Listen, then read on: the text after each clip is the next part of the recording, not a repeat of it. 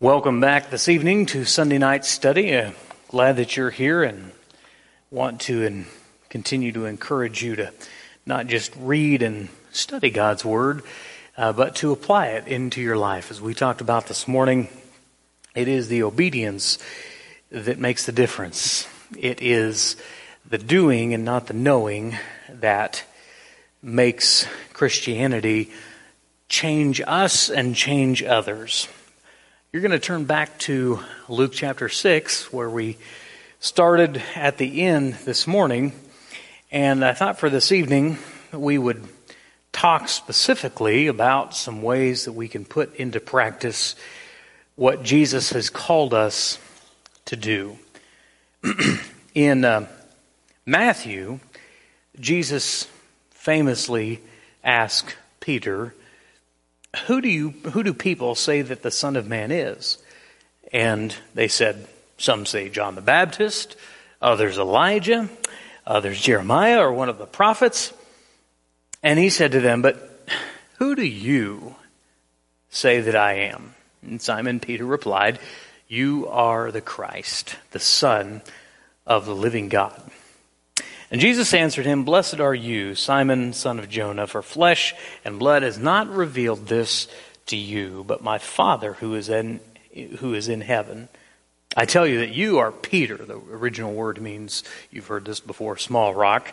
Okay, he's not saying build the church on Peter. He is saying you're Peter, you're Petra, you're small, a stone in comparison. But I tell you that on this rock, the Petros, the large rock, the foundation, we might say, the confession that he just made that you are the Christ, the Son of the living God. But on this rock, I will build my church, and the gates of hell shall not prevail against it. I will give you the keys of the kingdom of heaven, and whatever you bind on earth shall be bound in heaven, and whatever you loose on earth shall be loosed in heaven. So, here Jesus wants to know what people are saying. As we talked about this morning, the world, to some degree, really loves Jesus as long as he stays in a very restrictive box.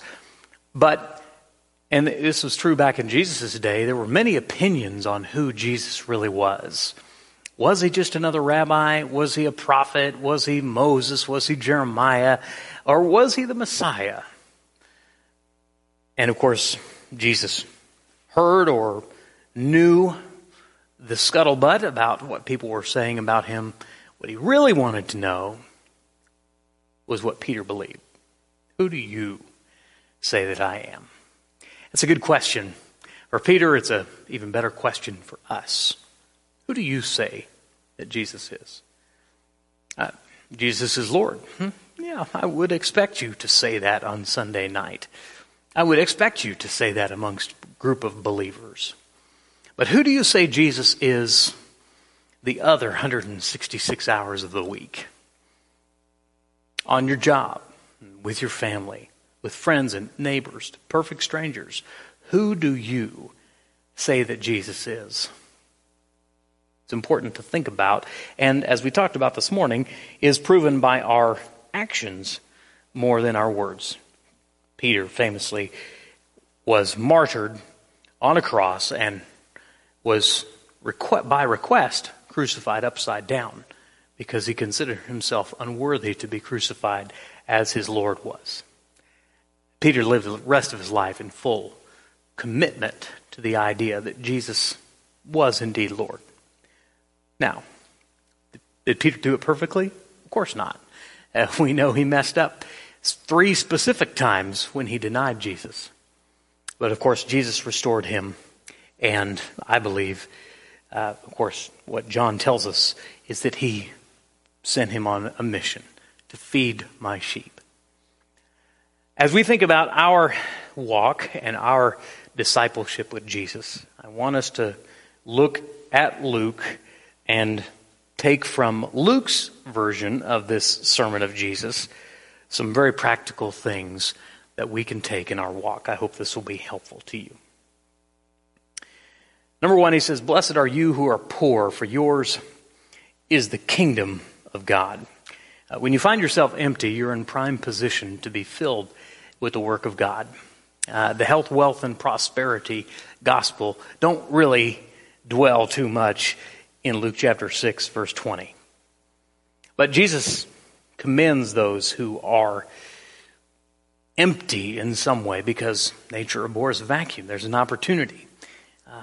For those who already have their fill, it's difficult to convince them that they need Jesus. Blessed are you who are poor, for yours is the kingdom of God. Those who realize they are spiritually destitute, that they are unable to earn their salvation, that they're unable to do enough good, that they indeed are not good enough. In our culture, you hear, I'm basically a good person. The Christian says, I'm not. I do some good things, but in measure of God, I fall far short of the mark. Number 2, he says, blessed are you who are hungry now, for you shall be satisfied. It's good. It's a wonderful thing to have a spiritual hunger and a desire for the Lord. I'm sure that you saw in some form or fashion, whether you deeply studied it or just scrolled by it on social media, what was happening at Asbury out in Kentucky. This talk of revival. If you don't know anything about it, the story goes that Asbury is a college, multi-denominational and all of that. They have a daily chapel. And this particular chapel was not really that special. There was nothing planned or premeditated. The sermon, the message, the guy that delivered it texted to his wife after it was all done, well, there was another stinker. Now, he didn't think much of the events of that chapel, but something in what he preached, not maybe in the way he preached it, but the word that he preached from the word resonated with the students. And to the point where there was an invitation to, if you wish to remain and worship and sing some more songs after we're done here, then you may. 10 or 15 students did so. And that continued 24/7 for the next 2 weeks. And it, 1,500 seat auditorium was filled with mostly Gen Z confessing sin, pouring out their hearts to God, singing to God. This was nothing elaborate. There were no lasers. There was no smoke screens. There was no professional speakers. There were some, after it got on the headlines, there were some big name worship leaders who said, I'll go and offer my services. And the college rightly, but politely, declined. Because this didn't need any extra help from men. Well, what the world saw there, I'm not saying I agree with every aspect of it, okay? You can judge it on its own merits. But what I saw was a generation that's, to some degree, even amongst religious people, we say, whoa, Gen Z, what's going to happen to the church? What's going to happen to the people of God? But what I saw was a generation just as hungry, just as thirsty for God. And that's a good thing. Anytime you see that, whether it's 1,500 students in an auditorium or a single person.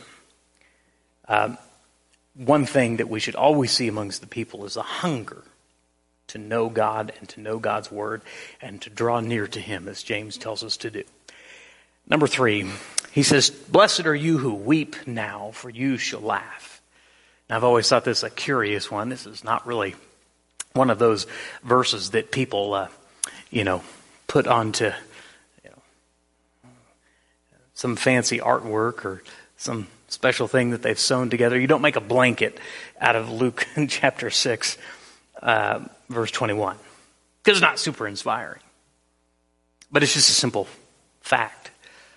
We've had a couple of funerals here, and I've got another one coming up this week. And it's just always that odd thing when you do a funeral for people of faith. Because it's different. In a time when you should be mourning, there's a joy. There's a hope that we have.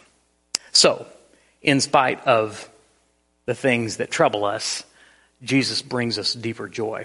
Number 4, blessed are you when people hate you, when they exclude you and revile you and spurn your name as evil on account of the Son of Man. Rejoice in that day and leap for joy, for behold, your reward is great in heaven, for so their fathers did to the prophets. So this is number 4. You got to have courage as a person of God. Number 1, you got to have an emptiness. Number 2, you got to have a hunger. And number 3, it's okay to have tears. Number 4, you got to have courage. Because the world hated Jesus when he got outside his box. And the world still hates Jesus when he gets outside his box. And so, as people of faith, committing to Jesus, surrendering to Jesus, being obedient to Jesus, requires great courage, knowing that if we firmly stand where Jesus stood, the same world will hate us, will persecute us. And it's why Christians can rejoice in times of persecution. Then he gets to the woes. Verse 24, he says, but woe to you, you who are rich, for you have received your consolation. A reminder of the story of the rich young ruler who came to Jesus. And he asked the good question, what must I do to inherit eternal life? And Jesus gave him a great answer. You know the commands, live by those. And he said, great, I've done all of that. And Jesus says, but there's just one thing you lack. Go sell all you have. Now, you can read a story like that and say, okay, what's the threshold? Where's the line for net worth before I can no longer follow Jesus? It's not the point. Remember, Jesus is addressing him specifically. And Jesus knew that man had great wealth, but worse than that was great wealth had him. And so he said, if you're going to follow me, you're going to have to let that go.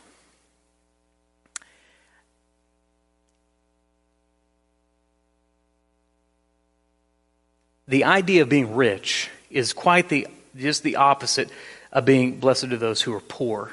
Okay? Again, the poor are the people with this emptiness, something that they don't have what the world offers. That's a blessing. Okay? And people who are rich, there's not a line, there's not a certain number. It's a state of being. It's a mental attitude. A very poor person can be very greedy, can desire money and wealth. And Jesus said, if that's all you want, well, you'll get all of that in the world you live in. You have no need of me. But a person with great wealth, and there were several Christians, people of faith, that had great wealth, but it didn't have them. That wasn't enough of a consolation. They've been given great wealth to manage, and they do the good that they can with that, but they know what even greater than their worldly wealth and material possessions is Jesus the Christ. And so let us never be satisfied in this world. Let us never be at home here. And this, when you overlay that with, there's a semi-famous preacher who has a book that says, your best life now. Jesus says, woe to you if your best life is now, because you're way shortchanging yourself. Number 6, woe to you who are full now, for you shall be hungry. It's the same concept. Again, it's not about caloric intake and all of this. It has to do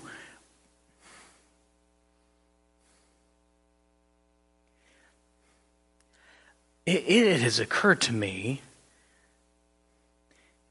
how very full our lives can quickly get, how very, very full they can get of empty things. And being full of empty things still leaves you empty.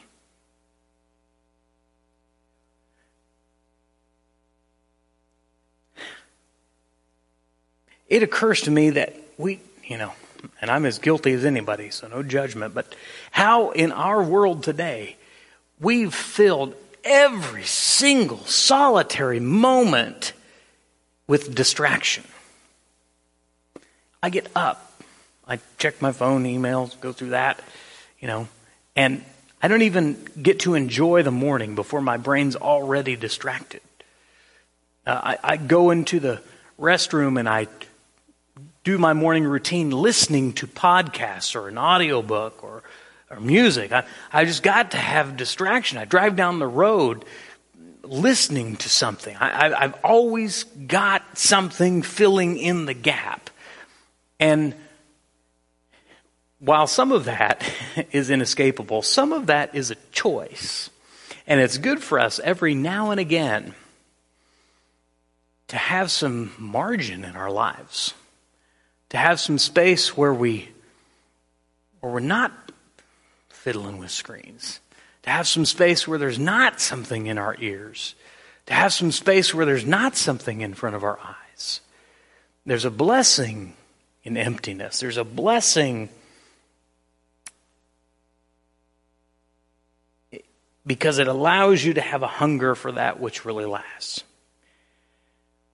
Woe to you who laugh now, for you shall mourn and weep.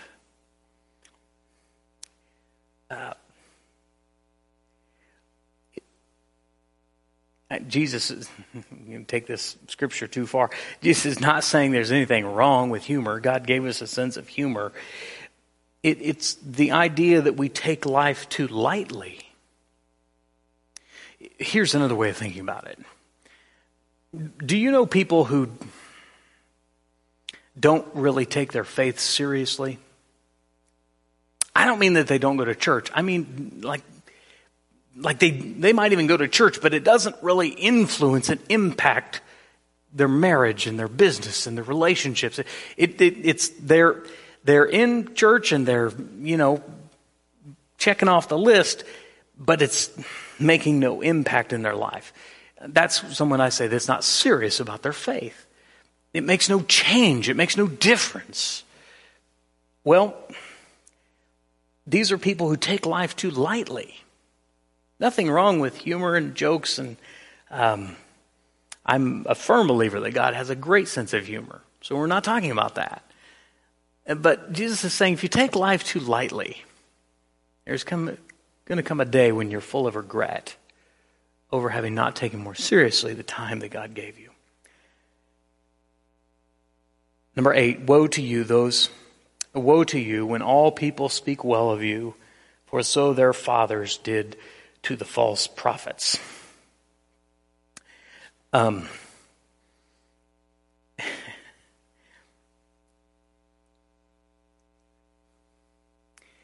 heard a preacher say one time, he said, if you haven't been hated by the world, if you haven't been persecuted for being a Christian, you're probably not much of one. And that seemed really intense to me, like, wow, okay, what are you saying? And I thought about it. If you're a Christian, you're going to stand for some things. There's going to be times when you're not going to bend your knee. Oh, you can be very polite and still have a smile on your face, but you're firm, you're resolute, you're convicted. When you do that, the world hates that kind of conviction. The enemy really hates it.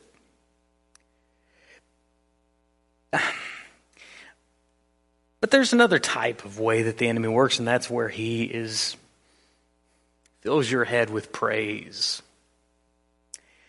One of my professors in college, I believe, gave me this wisdom. He said, Don't let praise go to your head. And don't let criticism go to your heart. Good advice. The world wants Christians, wants the church to compromise, and is unwise for the church to do so. There are churches that do compromise to be more like the world. And the argument is, if we'll just be more like the world, then we'll be more attractional to the world. We'll bring more people to us. And so they compromise. And you'll see famous religious leaders that get on television for compromising with the world. For going, in some cases, directly against what God says, so they can be well loved for a time by the world. And Jesus says that's not good. Be careful about whose praise you look for. The greatest praise, of course, that you can receive is from your Father God, who says, "Well done, good and faithful servant," to the one who's lived faithfully. All right, so several things that we can look at there, being a Christian and how that impacts and how that changes your life and what impact it makes. He gives two other things, and then I want to talk about a tree and its fruit, and we'll be done. He says, "But I say to you, love your enemies, do good to those who hate you, bless those who curse you, pray for those who abuse you. To one who strikes you on the cheek, offer the other also. And from one who takes away your cloak, do not withhold your tunic either. Give to everyone who begs from you, and from the one who takes away your goods, do not demand them back. As you wish that others would do to you, do so to them." A lot of challenging stuff right there. And everything that objects to that is of the nature of the flesh. It's the desire of you that wants to hold on, that wants to fight, that wants to stand up for what's right and have justice and have everything fair. And that's just not the way that God wants us to be. If you love those who love you, what benefit is that to you? For even sinners love those who love them. And if you do good to those who do good to you, what benefit is that to you? For even sinners do the same. And if you lend to those who from whom you expect to be received, what credit is that to you? Even sinners lend to sinners to get back the same amount. But love your enemies and do good and lend, expecting nothing in return, and your reward will be great. You will be sons of the Most High, for He is kind to the ungrateful and the evil. Be merciful, even as your Father is merciful. And all of these things, loving those who hate you and praying for those who persecute you and offering to be stricken again when one strikes you and giving to those who beg from you and not expecting to be repaid and doing to others as you would wish done to you and loving those who don't love you and doing good to those who don't do good to you.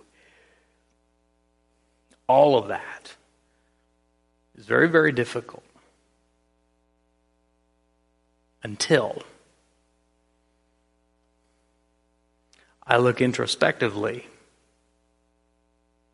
and I consider what God has done for me, what God has given me, how often I've been disobedient to God, hated God, cursed God, and all the good He's done in spite of myself. And then when I consider what God has done for me through Christ Jesus, how He took every hit, every blow, every whip, every punishment that was what I deserved.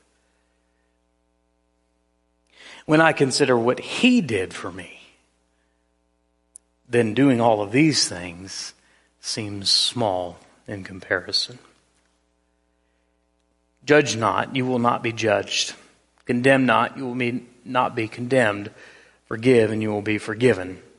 I realize that the world loves this one verse, this part. Just take this, judge not, judge not. We just really don't even need any of it except judge not. Because that works really well with the world system of values. That's not what this verse says. It's saying being consistent. Judge not, you'll be not judged. Condemn not, you'll not be condemned. Forgive, and you'll be forgiven. With the measure you use, it will be measured to you, he will say in the latter. Give, and it will be given to you. Good measure, pressed down, shaken together, running over, will be poured into your lap. For with the measure you use, it will be measured to you. What do you want most from other people? Can I ask this rhetorical question? What do you want most from other people right now?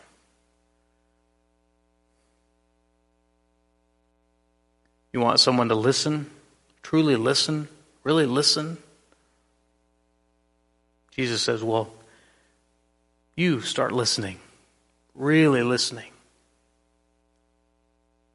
You want some to give? You go first. You want someone to be merciful, to understand that, yes, you sinned and you certainly fell short and you wish you could undo it, but you can't. But you wish that they would be merciful and understanding toward you.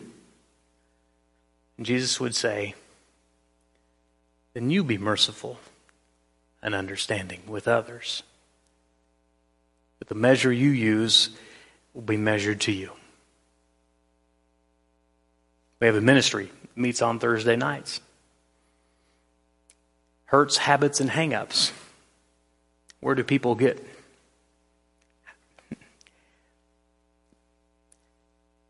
Wherever they get their hurt from, wherever they get their habits, wherever they get their hang-ups from,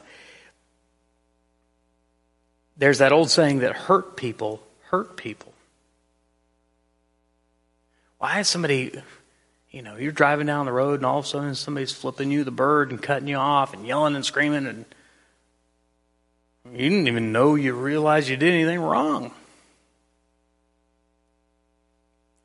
has more to do with them than it does you. Somebody flies off the handle. Somebody loses their temper. Somebody hurts you. I guarantee you, if you look long enough, you'll see someone who's been hurt. So we know that's true on the negative side. So to counterbalance that, we are to be the people of mercy and forgiveness and love and grace that we expect from others. In other words, be the person that you wish others to be. Start with you. With the measure you use, be measured to you. I don't like judgmental, harsh people. That church is full of nothing but hypocrites and liars and judgmental people. I don't like judgmental people. Those people are judgmental. Do you see the irony here? Person hates so much judgmental people, and here they are judging people. It's exactly what Jesus said. You don't want to be judged. Don't be, in other words, say it. If you don't want to be criticized, don't be so critical.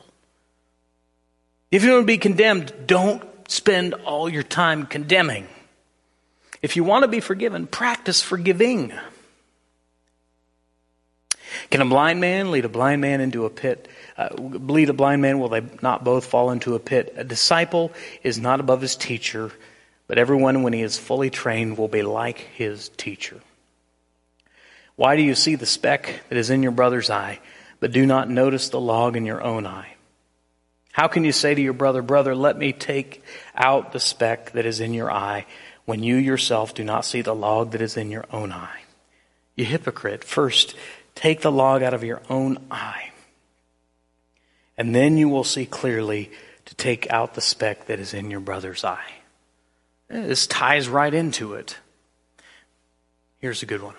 Next time you have a disagreement with somebody, next time you have an argument with your spouse, stop and seriously ask yourself the question, where am I wrong? I don't mean asking yourself like, obviously I'm not wrong here. Where am I wrong? I mean asking yourself, looking for the speck, or in this case, the log. Where am I wrong? Where am I at fault? Put on the other shoe. Try to see it from their perspective. And if you'll genuinely try to do that, it will radically change every relationship that you are in. What Jesus is saying here is look at yourself before looking so critically at other people. Start with yourself. Boy, that changes everything. Okay, so those are some practical things that when we yield obedience to Jesus, a lot of times that talk about obedience this morning is just COC talk for you need to get baptized. And I agree with you need to get baptized because Jesus commanded it. But Jesus had a lot more commands than just repent and be baptized.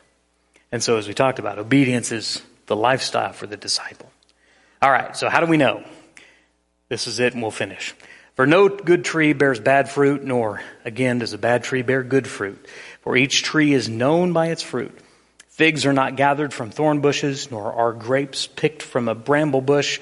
The good person out of the good treasure of his heart produces good, and the evil person out of his evil treasure produces evil. For out of the abundance of the heart, his mouth speaks. The question of, are you being obedient? The question of being able to discern whether other Christians are living in obedience comes down to the fruit. What is the fruit? I've told you this before, but it fits here. So my grandmother had an orchard. It was kind of their retirement project, just west of Newton there, over on Hoover Road. It's no longer there, but they had enough trees to produce a nice harvest each fall of apples. It was interesting to me to go in that orchard in the spring when there were no apples on the trees. You were just seeing buds. But if the trees were healthy and good and didn't give in to the insects and the storms and all of the dangers that trees face, good fruit would come from good trees. And sometimes a tree, for whatever reason, maybe the insects got it, maybe the hailstorm got it, wouldn't produce any fruit. And that tree was good for nothing because it didn't do what God designed it to do. So as we live in obedience to Jesus and as we surrender ourselves, we ought to examine the fruit of our lives. It should manifest itself in everything that we do. Our marriages and our relationships and our work and all the stuff we talked about this morning, we should see the fruit of Jesus and yielding to Jesus in all of that. That is the key to becoming a church that hell cannot stop. Is by being a people living totally surrendered lives. The fruit of which we can see, not just for a couple hours here on Sunday, but we see it in all areas of life. So may we look at ourselves. May we live in full obedience to Jesus. Let's pray. Our Father in heaven, we thank you that we've had today to not only read your word, which we should do every day, but to meditate and to think on and to discuss and hear and let the word sink deeply into our hearts.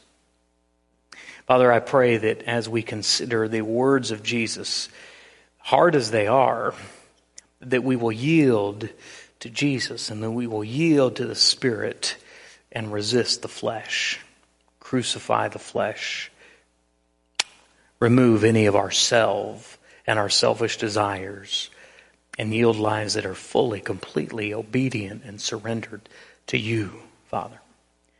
Thank you for this time that we've had together. May your word work in our hearts where it needs to work. If there's a need for repentance, may may repentance come. If there's a need for obedience, for one to come to the gospel and obey the gospel of Jesus, may that happen as well. If there's need for us to grow, if there's need for us to be producing fruit, may your words yield that fruit in our hearts and in our lives. Father, we thank you for this time of study, and we thank you for the fellowship that we've had today and the worship and the encouragement that we've received from one another. As we close, we continually again lift up our prayer for Dan and Rose, as well as for Greg Martin and his family through the trials that they are currently facing. We thank you, Father, for your love for us, and we thank you mostly for Jesus. And it's in his name that we humbly offer this prayer. Amen.